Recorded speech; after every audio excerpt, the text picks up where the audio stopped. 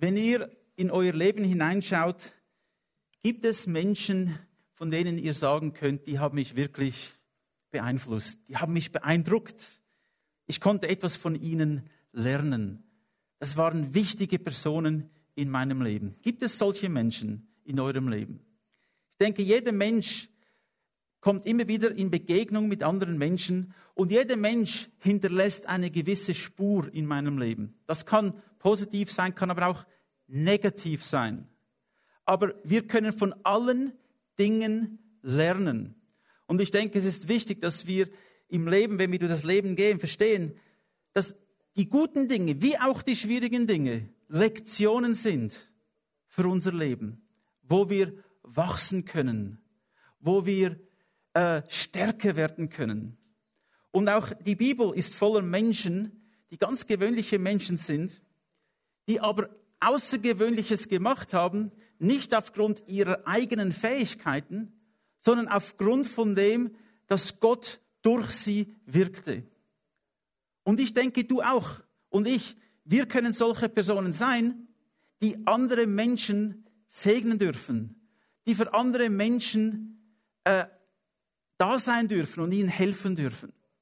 Und wir werden jetzt in den nächsten paar Sonntagen verschiedene Menschen anschauen und versuchen zu verstehen, was sind die Lektionen ihres Lebens, die auch heute für uns wichtig sind, die heute uns helfen können, im Glauben zu wachsen und das Leben besser zu verstehen. Nun, wir wissen, dass wenn Gott auf dieser Erde wirkt, er tut es immer durch Menschen. Na, Gott könnte sagen, ich brauche die Menschen nicht, ich sende meine Engel, ich tue, was ich tun will. Das könnte er. Aber er hat gesagt, ich will durch Menschen meinen Plan auf dieser Erde erfüllen. Das einzige Problem ist, wir Menschen, wir machen noch viele Fehler. Wir sind nicht perfekt in den Dingen, die wir tun. Und trotzdem kann Gott durch dich und durch mich Großes tun. Er tut es immer durch Menschen. Menschen, die in der Finsternis sind, Menschen, die in der Sünde sind, haben eine Chance, in das Licht zu kommen. Denn Gott ruft sie alle. Gott ruft dich und mich von der Dunkelheit in das Licht zu treten. Und dort findet eine Veränderung in uns selbst statt. Und diese Veränderung dient dazu, dass ich für andere Menschen ein Segen sein darf. Bist du für andere Menschen ein Segen? Können andere Menschen sagen, ja, diese Person hat mich wirklich gesegnet? Und ich denke, das ist etwas Wichtiges.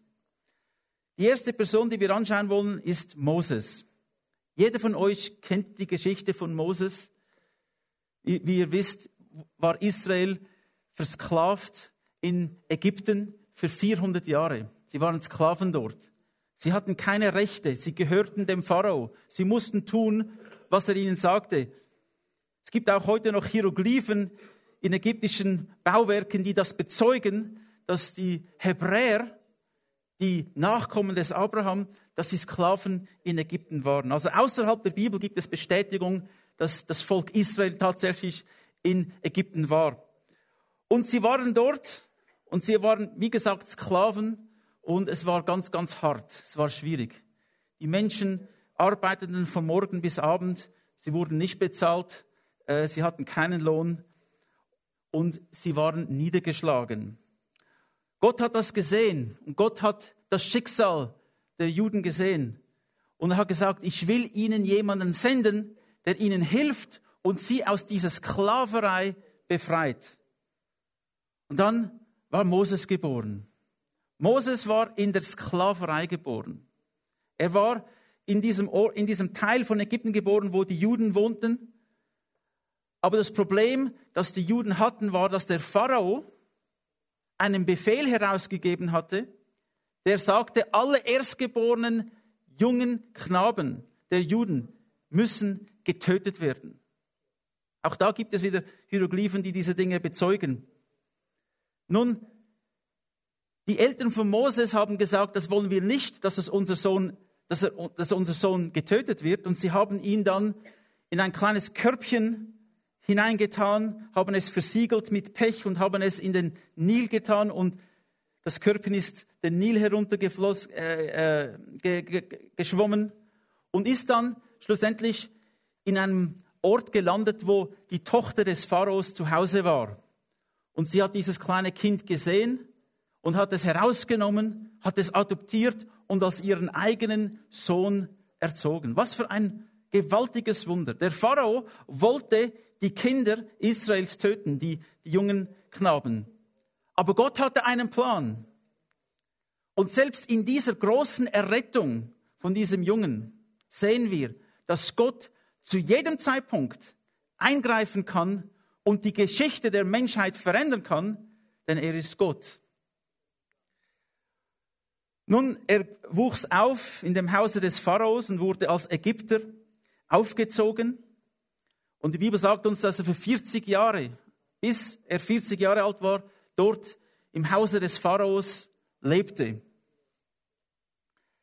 Nun, es ist gut zu wissen, dass Gott auch dann, wenn ich in einem Ort bin, wo ich vielleicht nicht unbedingt meine Bestimmung erkennen kann, dass auch Gott dort zu mir reden kann und dass Gott wieder eingreifen kann.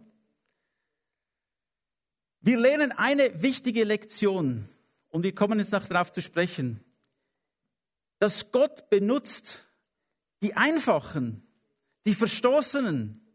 Er benutzt die Einfachen, um seinen Plan zu erfüllen.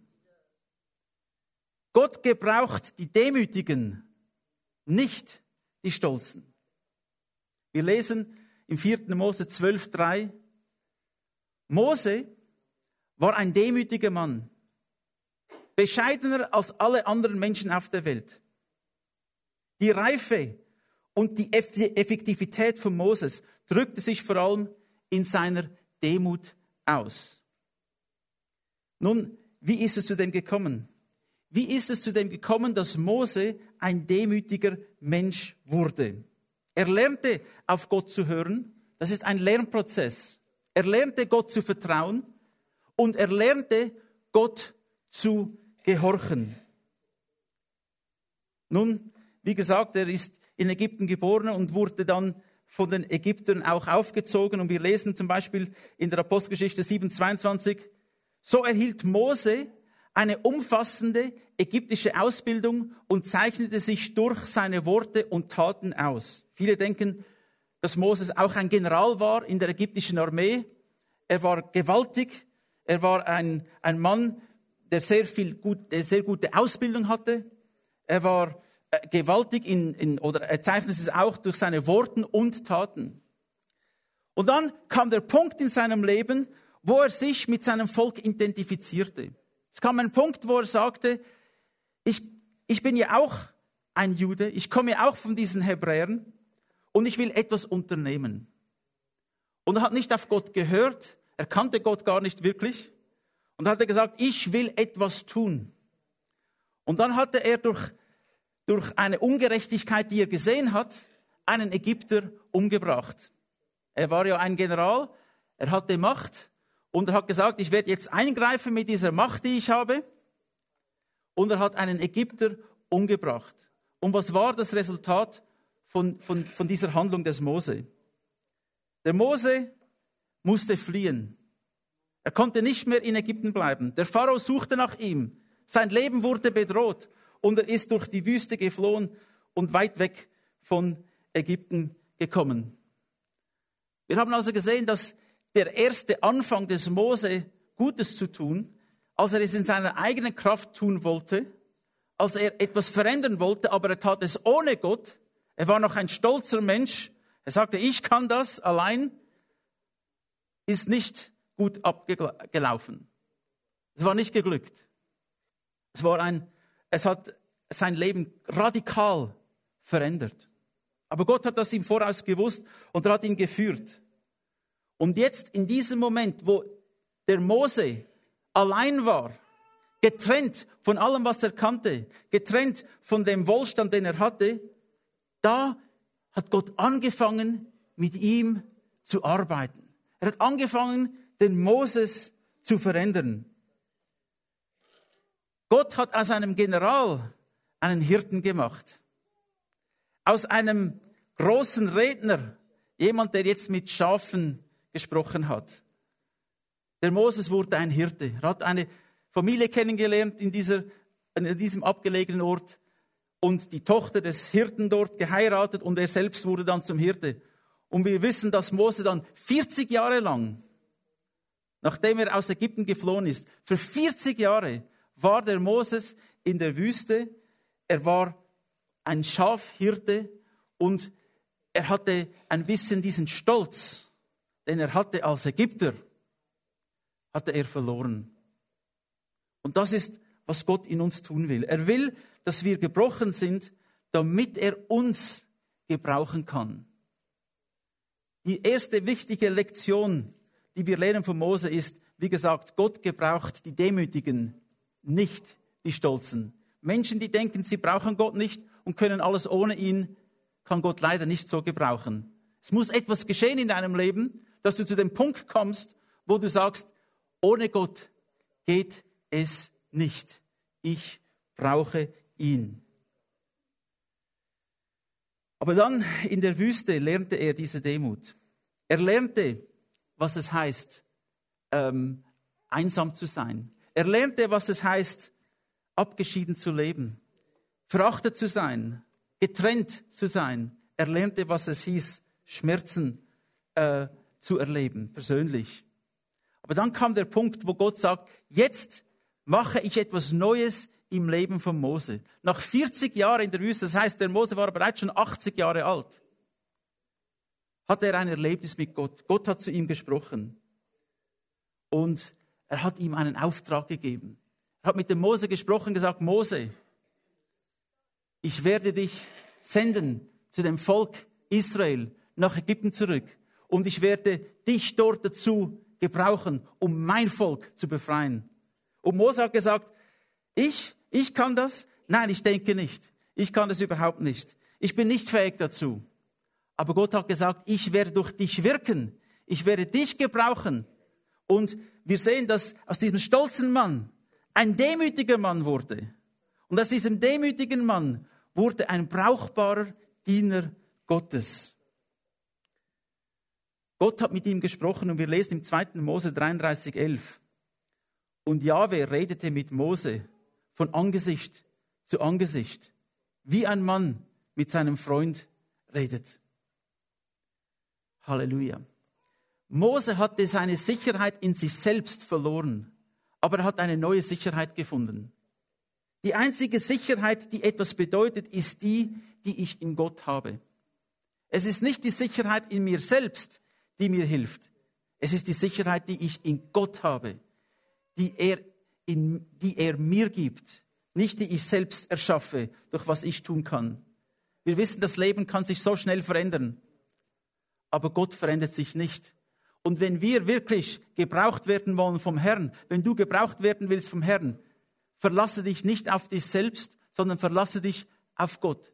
Ja, Gott will, dass wir das einsetzen, was er uns gegeben hat, aber nur im Zusammenhang, wenn er uns führt und wenn wir nach seinem Willen handeln. Nur dann können wir das auch tun, was er uns geben will zum Tun. Er ist dann nach Ägypten gegangen und hat den Pharao konfrontiert. Und das war vielleicht die schwierigste Aufgabe, die er hatte, zurück in das alte Leben, zurück, wo er einmal jemand war. Aber jetzt stand er dem Pharao gegenüber und sagte dem Pharao, lass mein Volk gehen. Und der Pharao sagte ja, oder? Nein, der Pharao sagte nicht ja. Der Pharao sagte nein. Er sagt, das lasse ich nicht zu. Hast du auch schon einmal in deinem Leben ein Nein bekommen? Jemand hat Nein gesagt. Und was hast du dann gemacht? Ja gut, dann ist halt nichts. Ja, er sagt dir nein, das geht in dem Fall nicht. Nun, von Moses lernen wir, ein Nein ist nicht unbedingt ein Nein. Auch wenn die Welt Nein sagt, wenn Gott Ja gesagt hat, dann wird es passieren. Und wir lesen von diesen Plagen, die über Ägypten gekommen sind, die durch Moses ausgelöst wurden, bis zu dem Punkt, wo der Pharao gebrochen war und Gott sagte, jetzt kannst du gehen, jetzt könnt ihr alle gehen. Und Israel ist aus Ägypten ausgezogen. Sie kamen an ein Meer und dann hat der Pharao eine eine Meinungsänderung. Er hat gesagt, ich will sie doch nicht ziehen lassen. Jetzt das ganze Volk ist aus Ägypten herausgegangen. Mit allen Tieren und den Kindern und allem drum und dran. Eine riesige Menge. Und sie waren jetzt vor einem Meer und wussten nicht, wie es weitergeht. Und hinten kam der Pharao und hat gesagt, ich will sie wieder zurück in Ägypten. Da hat Gott ein großes Wunder getan. Wir kennen die Geschichte, wie er durch Moses einen Weg durch das Wasser machte, dass die Israeliten durch das Wasser hindurchgehen konnten. Und auf der anderen Seite kamen sie heraus und waren gerettet. Nun, sie haben etwas Wunderbares erlebt, nämlich, dass Gott für sie gekämpft hat. Gott hat für sie gekämpft. Und das ist die zweite wichtige Lektion, die wir lernen wollen vom Leben von Mose. Gott kämpft für dich. Gott kämpft für dich. Wir lesen im 2. Mose 14, als sie dann durch dieses Meer hindurchgekommen sind, trockenen Fußes, und die Ägypter wurden dann vernichtet, als sie ihnen nachfolgen wollten. Das Wasser ist wieder zurückgegangen und ist über die Ägypter geflossen und sie ertranken.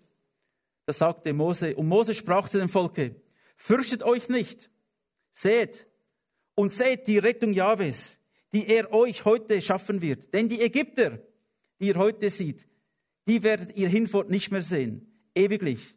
Jahwe wird für euch streiten und ihr werdet stille sein. Nun, vielmals wollen wir kämpfen selbst. Wir wollen selbst alles tun. Wir wollen selbst mit dem Kopf durch die Türe hindurchgehen. Wir wollen etwas bewegen, aber wir müssen auch lernen, einfach ruhig zu werden und Gott zu vertrauen. Denn Gott will für dich kämpfen.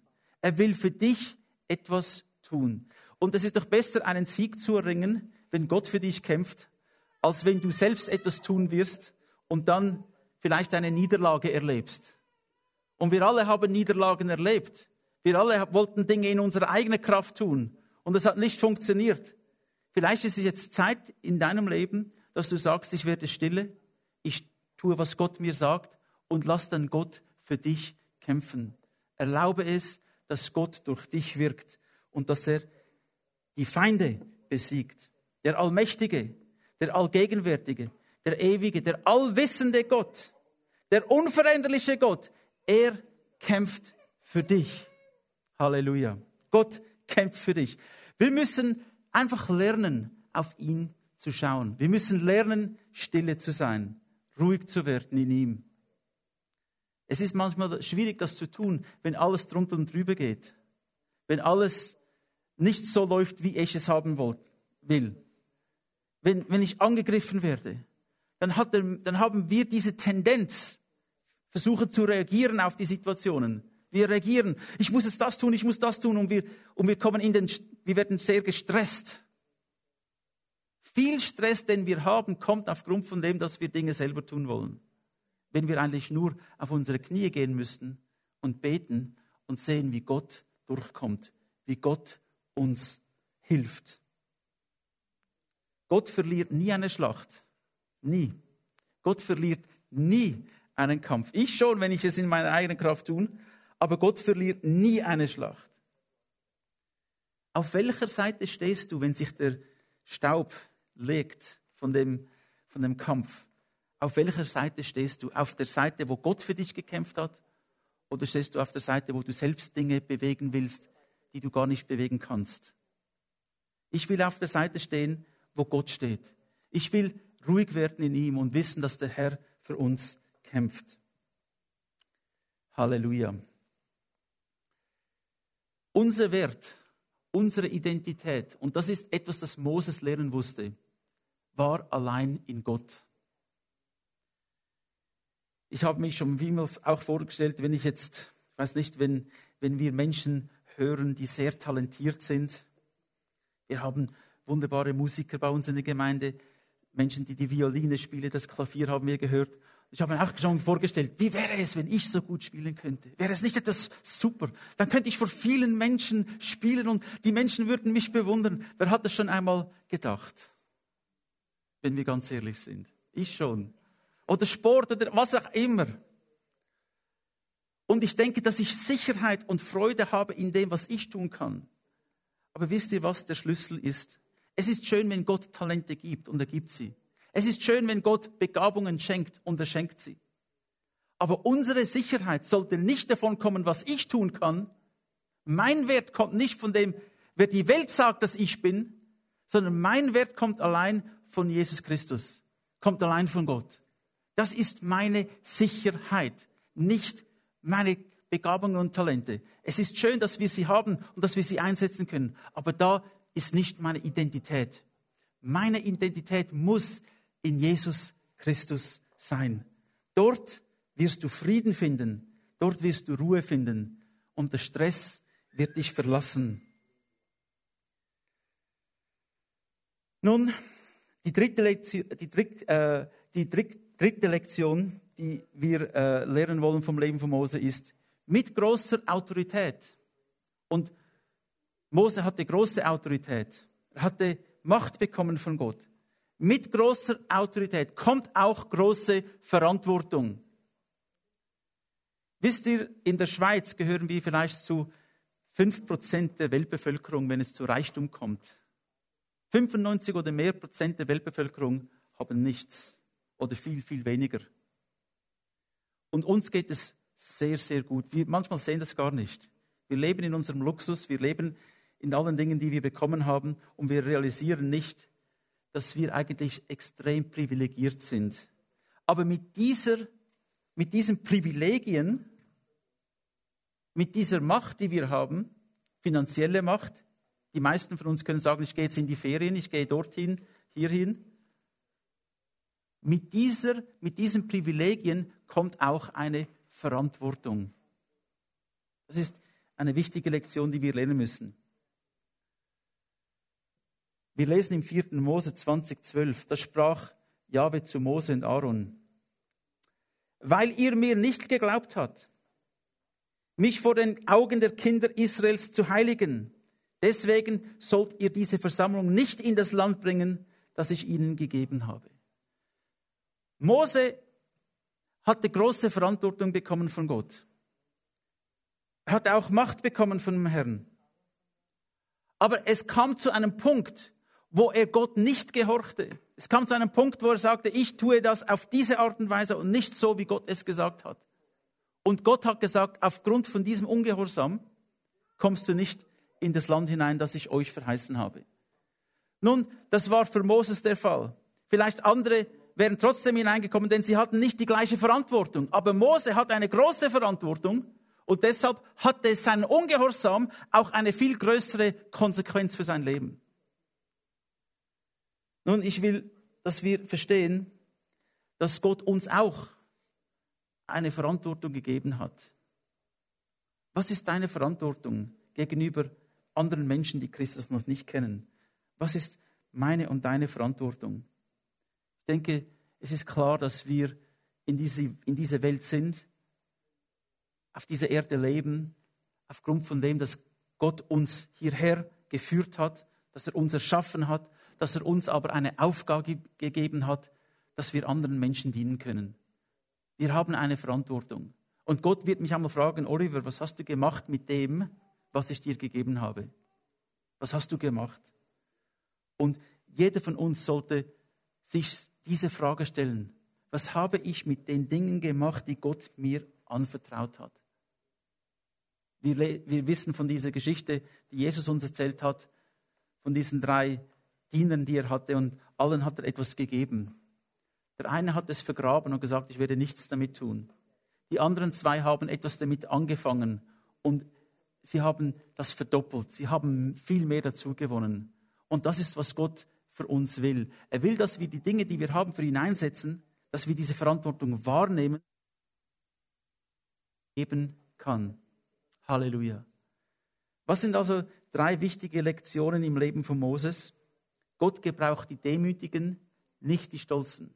Wir müssen zuerst lernen, demütig zu werden. Die zweite Lektion ist, Gott kämpft für uns. Wir dürfen ruhig sein in ihm und wir dürfen wissen, dass der Herr für uns kämpft. Wir müssen nicht unseren eigenen Kampf kämpfen. Er kämpft mit uns, für uns, durch uns. Und die dritte Lektion, mit großer Autorität kommt auch große Verantwortung. Lernen wir das vom Leben von Moses und wenden wir es an in unserem eigenen Leben, damit der Herr uns gebrauchen kann, wie er auch Moses gebraucht hat, kann er auch dich und mich gebrauchen. Amen. Amen.